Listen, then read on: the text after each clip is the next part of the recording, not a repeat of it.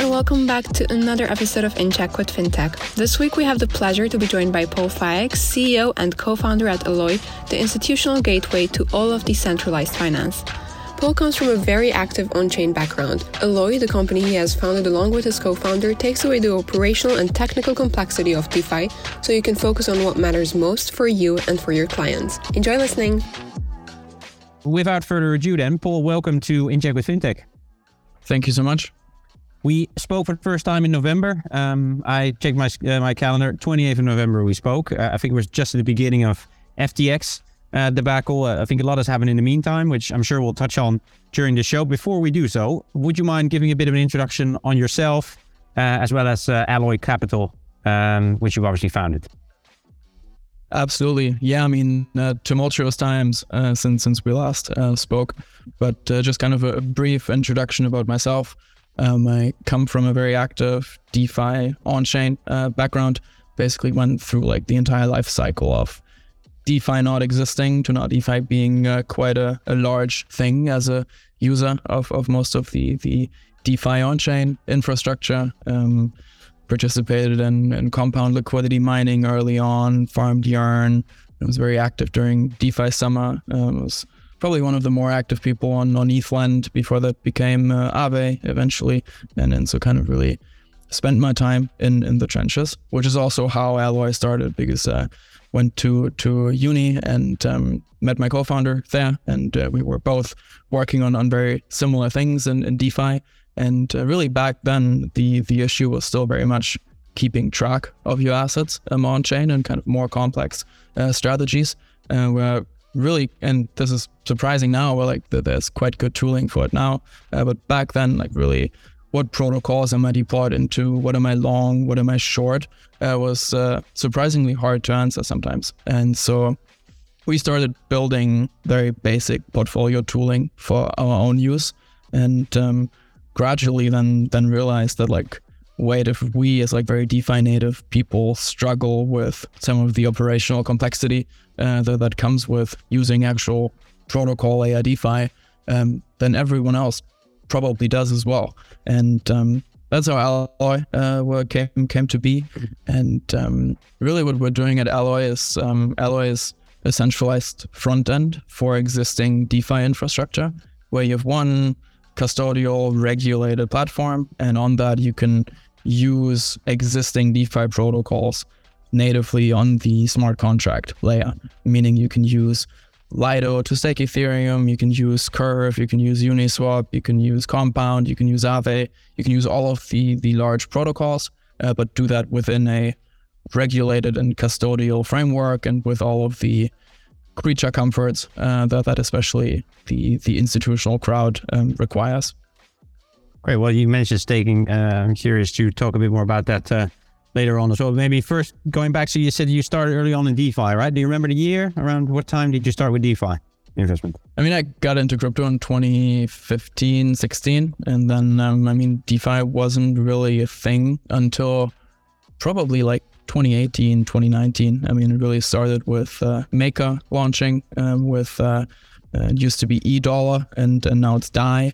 And then Compound really invented the concept of liquidity mining, which is basically incentivizing liquidity providers on a protocol with native tokens. And in the case of Compound, those comp tokens. And that then really kicked off DeFi summer, which was 6 to 12 months of just kind of absolute craziness with new protocols launching every day and like really, really creative teams inventing new primitives and like really new financial products on chain. And so I would say like DeFi really didn't become large and relevant until 2019-ish. So maybe to set the boundaries, you talk about the DeFi summer. That makes me think of a crypto winter. How is DeFi different from crypto? I think there are similarities, but there's also differences, right? There is. I mean, like really kind of DeFi, to define that term maybe, if some of your listeners aren't unfamiliar with it. It's short for decentralized finance. And really the premise is that you have applications running on blockchains that provide financial services on a blockchain, which is fully transparent and you have visibility over where assets are flowing. One of the largest DeFi protocols and one of the kind of more successful ones is probably Uniswap, which is a decentralized exchange where you can swap tokens. So you could swap USDC for Ethereum, for example. And Uniswap invented this constant product market maker function. They didn't invent it, but they popularized it. And where you can basically trustlessly, without going through a centralized entity, swap assets. And but to get back to what DeFi is, sorry, I've realized that was a bit long and rambly. It is really basically modular financial services running on a blockchain, where you can pick and choose what to use and basically engage in financial transactions, but do that on a blockchain and on a public ledger. Makes sense. All right. Okay. So, and you've seen it since 2015, now 2022. Why has it picked up in 2019? What happened? What kind of event was there that it made it pick up and spread became far spread?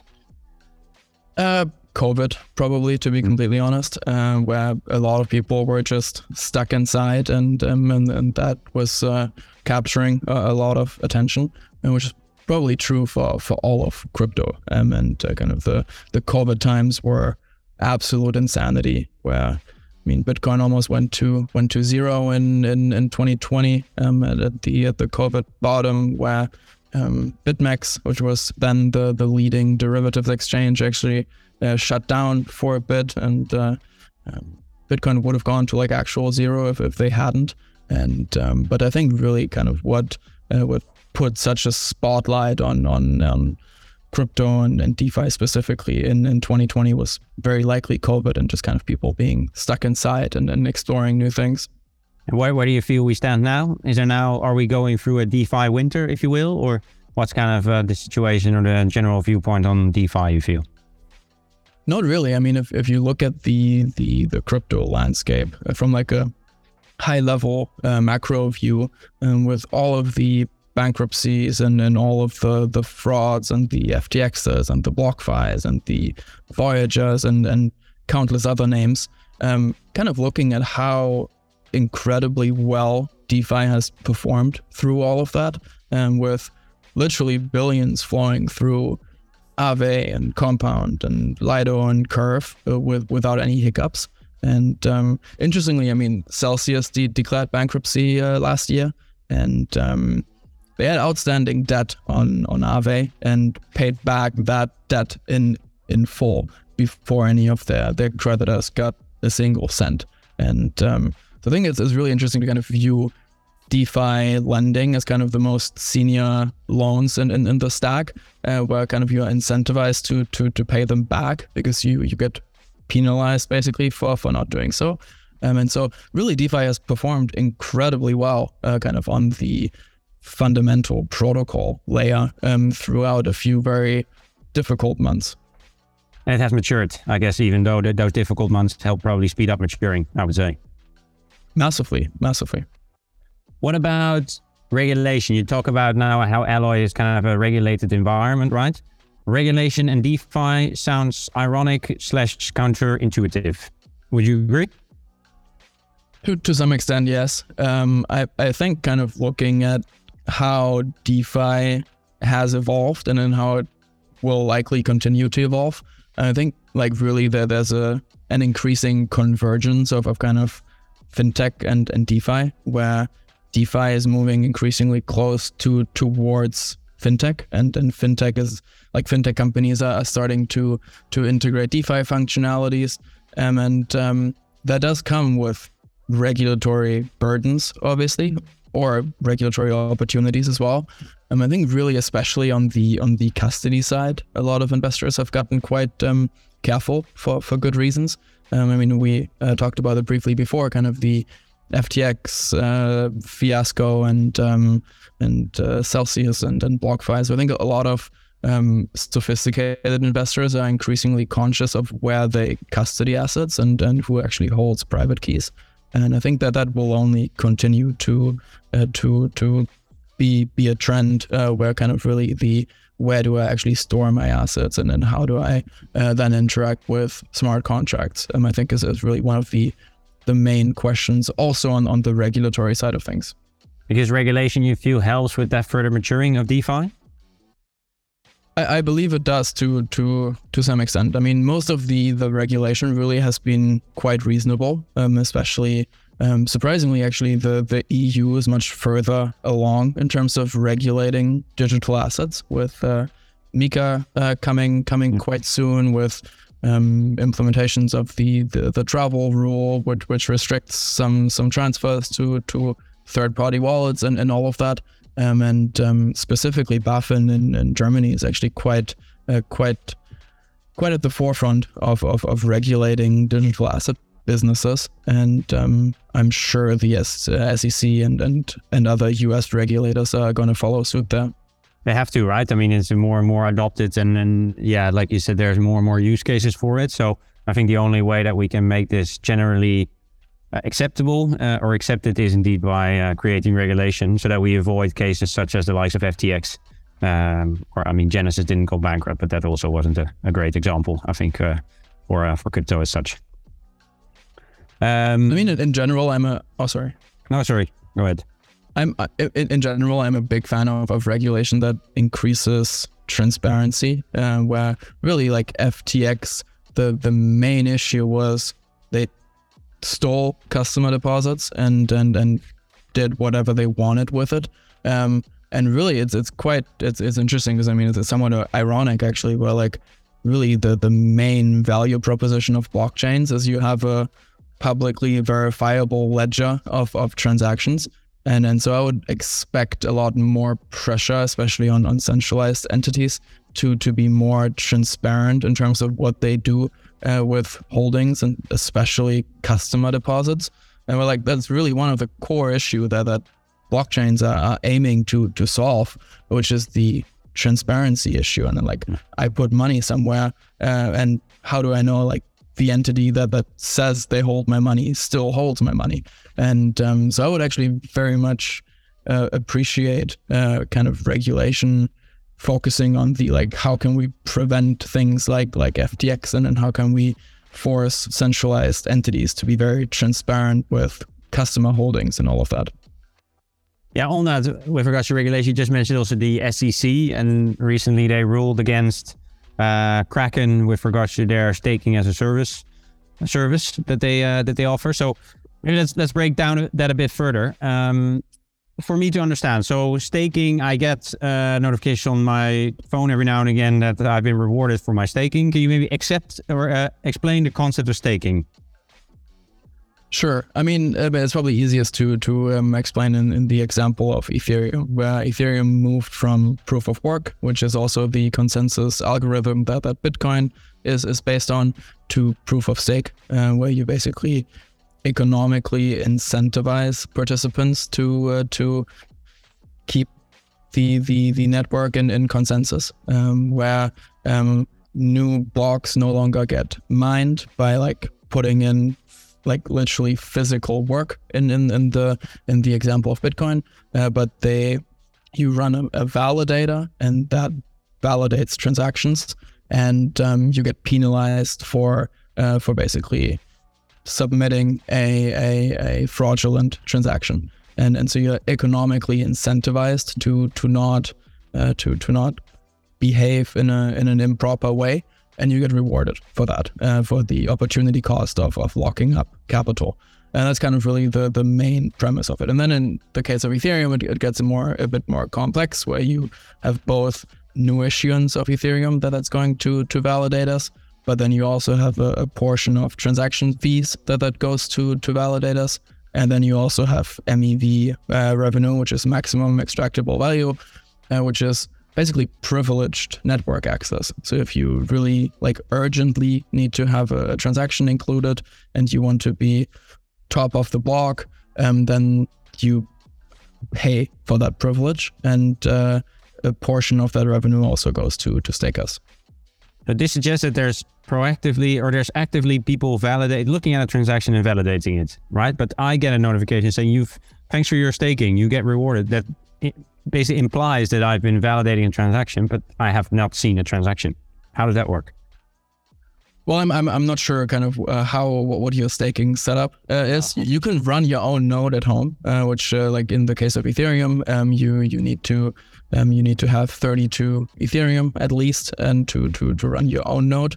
Really popular in the last couple of months is liquid staking, where you basically deposit your Ethereum into a very large pool of validators, who then all share rewards.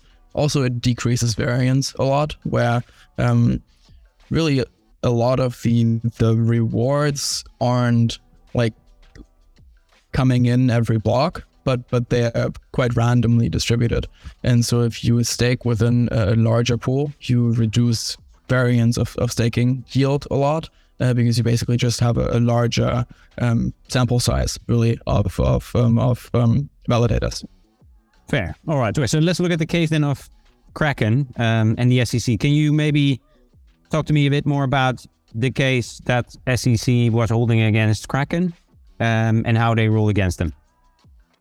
Yeah, so I mean, the SEC took issue with the specific staking program that Kraken had in place in the US, still has outside of the US, where really the SEC didn't assert that staking itself makes Ethereum or any other asset a security, but it was really the specific staking program that Kraken had in place, where one of the main issues the SEC had with that was really that Kraken was basically applying some discretion on how rewards are distributed, where only a portion of the assets were actually staked, and then Kraken was basically managing the payout schedule and the specific yield themselves while staking a large portion of those assets, but still they basically kind of made a financial product out of it. And so reading through the SEC complaint, most of it actually does read quite reasonable and is understandable, kind of from the vantage point of a regulator. And so I think it says a lot less about kind of staking itself, but really it's the SEC having an issue with Kraken's specific staking program. Are you struggling to plan your hiring strategy for 2023 in today's market? PCN is here to help. We offer a step-by-step consultation to provide tailored solutions to improve your hiring plan. Contact us today by visiting teampcn.com/contact-us to schedule your consultation and let us help you be ahead of your competition. Would you say it's a gray area that Kraken operated in, or is this because there's a lack of regulation, Kraken just did what they thought made sense the most? I mean, especially in the US, a lot of crypto businesses operate in gray areas because it's just basically impossible to really register digital asset products with the SEC. And so you're kind of in this conundrum as a US-based crypto business where like you can either do it without registering an investment product as a security, or you cannot do it at all. And so those are kind of the choices you have. And so I think really, especially in the US, there's a lack of clarity around how crypto assets and then DeFi staking and things like that are regulated. I would expect there's going to be a much higher level of clarity in the coming months. But for now, a lot of things are still in somewhat of a gray area. I mean, this should be a trigger for the SEC to realize maybe we should come up with some regulation. Let's look at Europe, right? Or is that stupid of me to say? No, I think that's perfectly reasonable. I mean, even in Europe, like it's not even close to being a perfect framework for regulating crypto assets. But I would expect there to be a lot more clarity in kind of the coming months. Well, like you can really kind of looking at the last few months, the SEC has been very, very active in terms of enforcing rule breaks, and some of that was reasonable, some of that was not reasonable, but I would expect there to at least be clarity. Will the rest of the world now follow in terms of fining Kraken, you think? As the SEC does this, obviously a big institution, and you say they're still doing this outside of the US. Do you think that the rest will follow or not necessarily? Honest answer is I don't know. No. I think that like it's a very complex question. Where like especially like with so many jurisdictions, I really don't want to make a prediction either way. Fair enough. All right. Sorry to put you on the spot like that. Like I get about it. And indeed, it is. It's like you said at the beginning. It's very much maturing now, and I think these kind of cases are part of that maturity, and these kind of things happen. And I think Kraken was able to settle for 30 million. Am I right to say that? Yes. Yeah, exactly. Cool. So yeah, and maybe going back to digital assets, right? Why? Because you work with institutional investors quite a lot at Alloy. Why do you think digital assets are a great asset class? I think it's really kind of the next iteration of finance, where the equivalent of owning Ethereum is kind of if you could have owned the HTTP protocol kind of in the internet days, where it's really a lot of the DeFi infrastructure has at least a chance to be the base layer of a lot of financial applications, and so I think really kind of looking at institutions that are in the process of allocating towards digital assets or are interested in that. I think really the thesis is, do we think the world is going to be a more digital place in 5, 7, 10, 15 years? And if it is going to be, what does that mean for how we conduct financial transactions?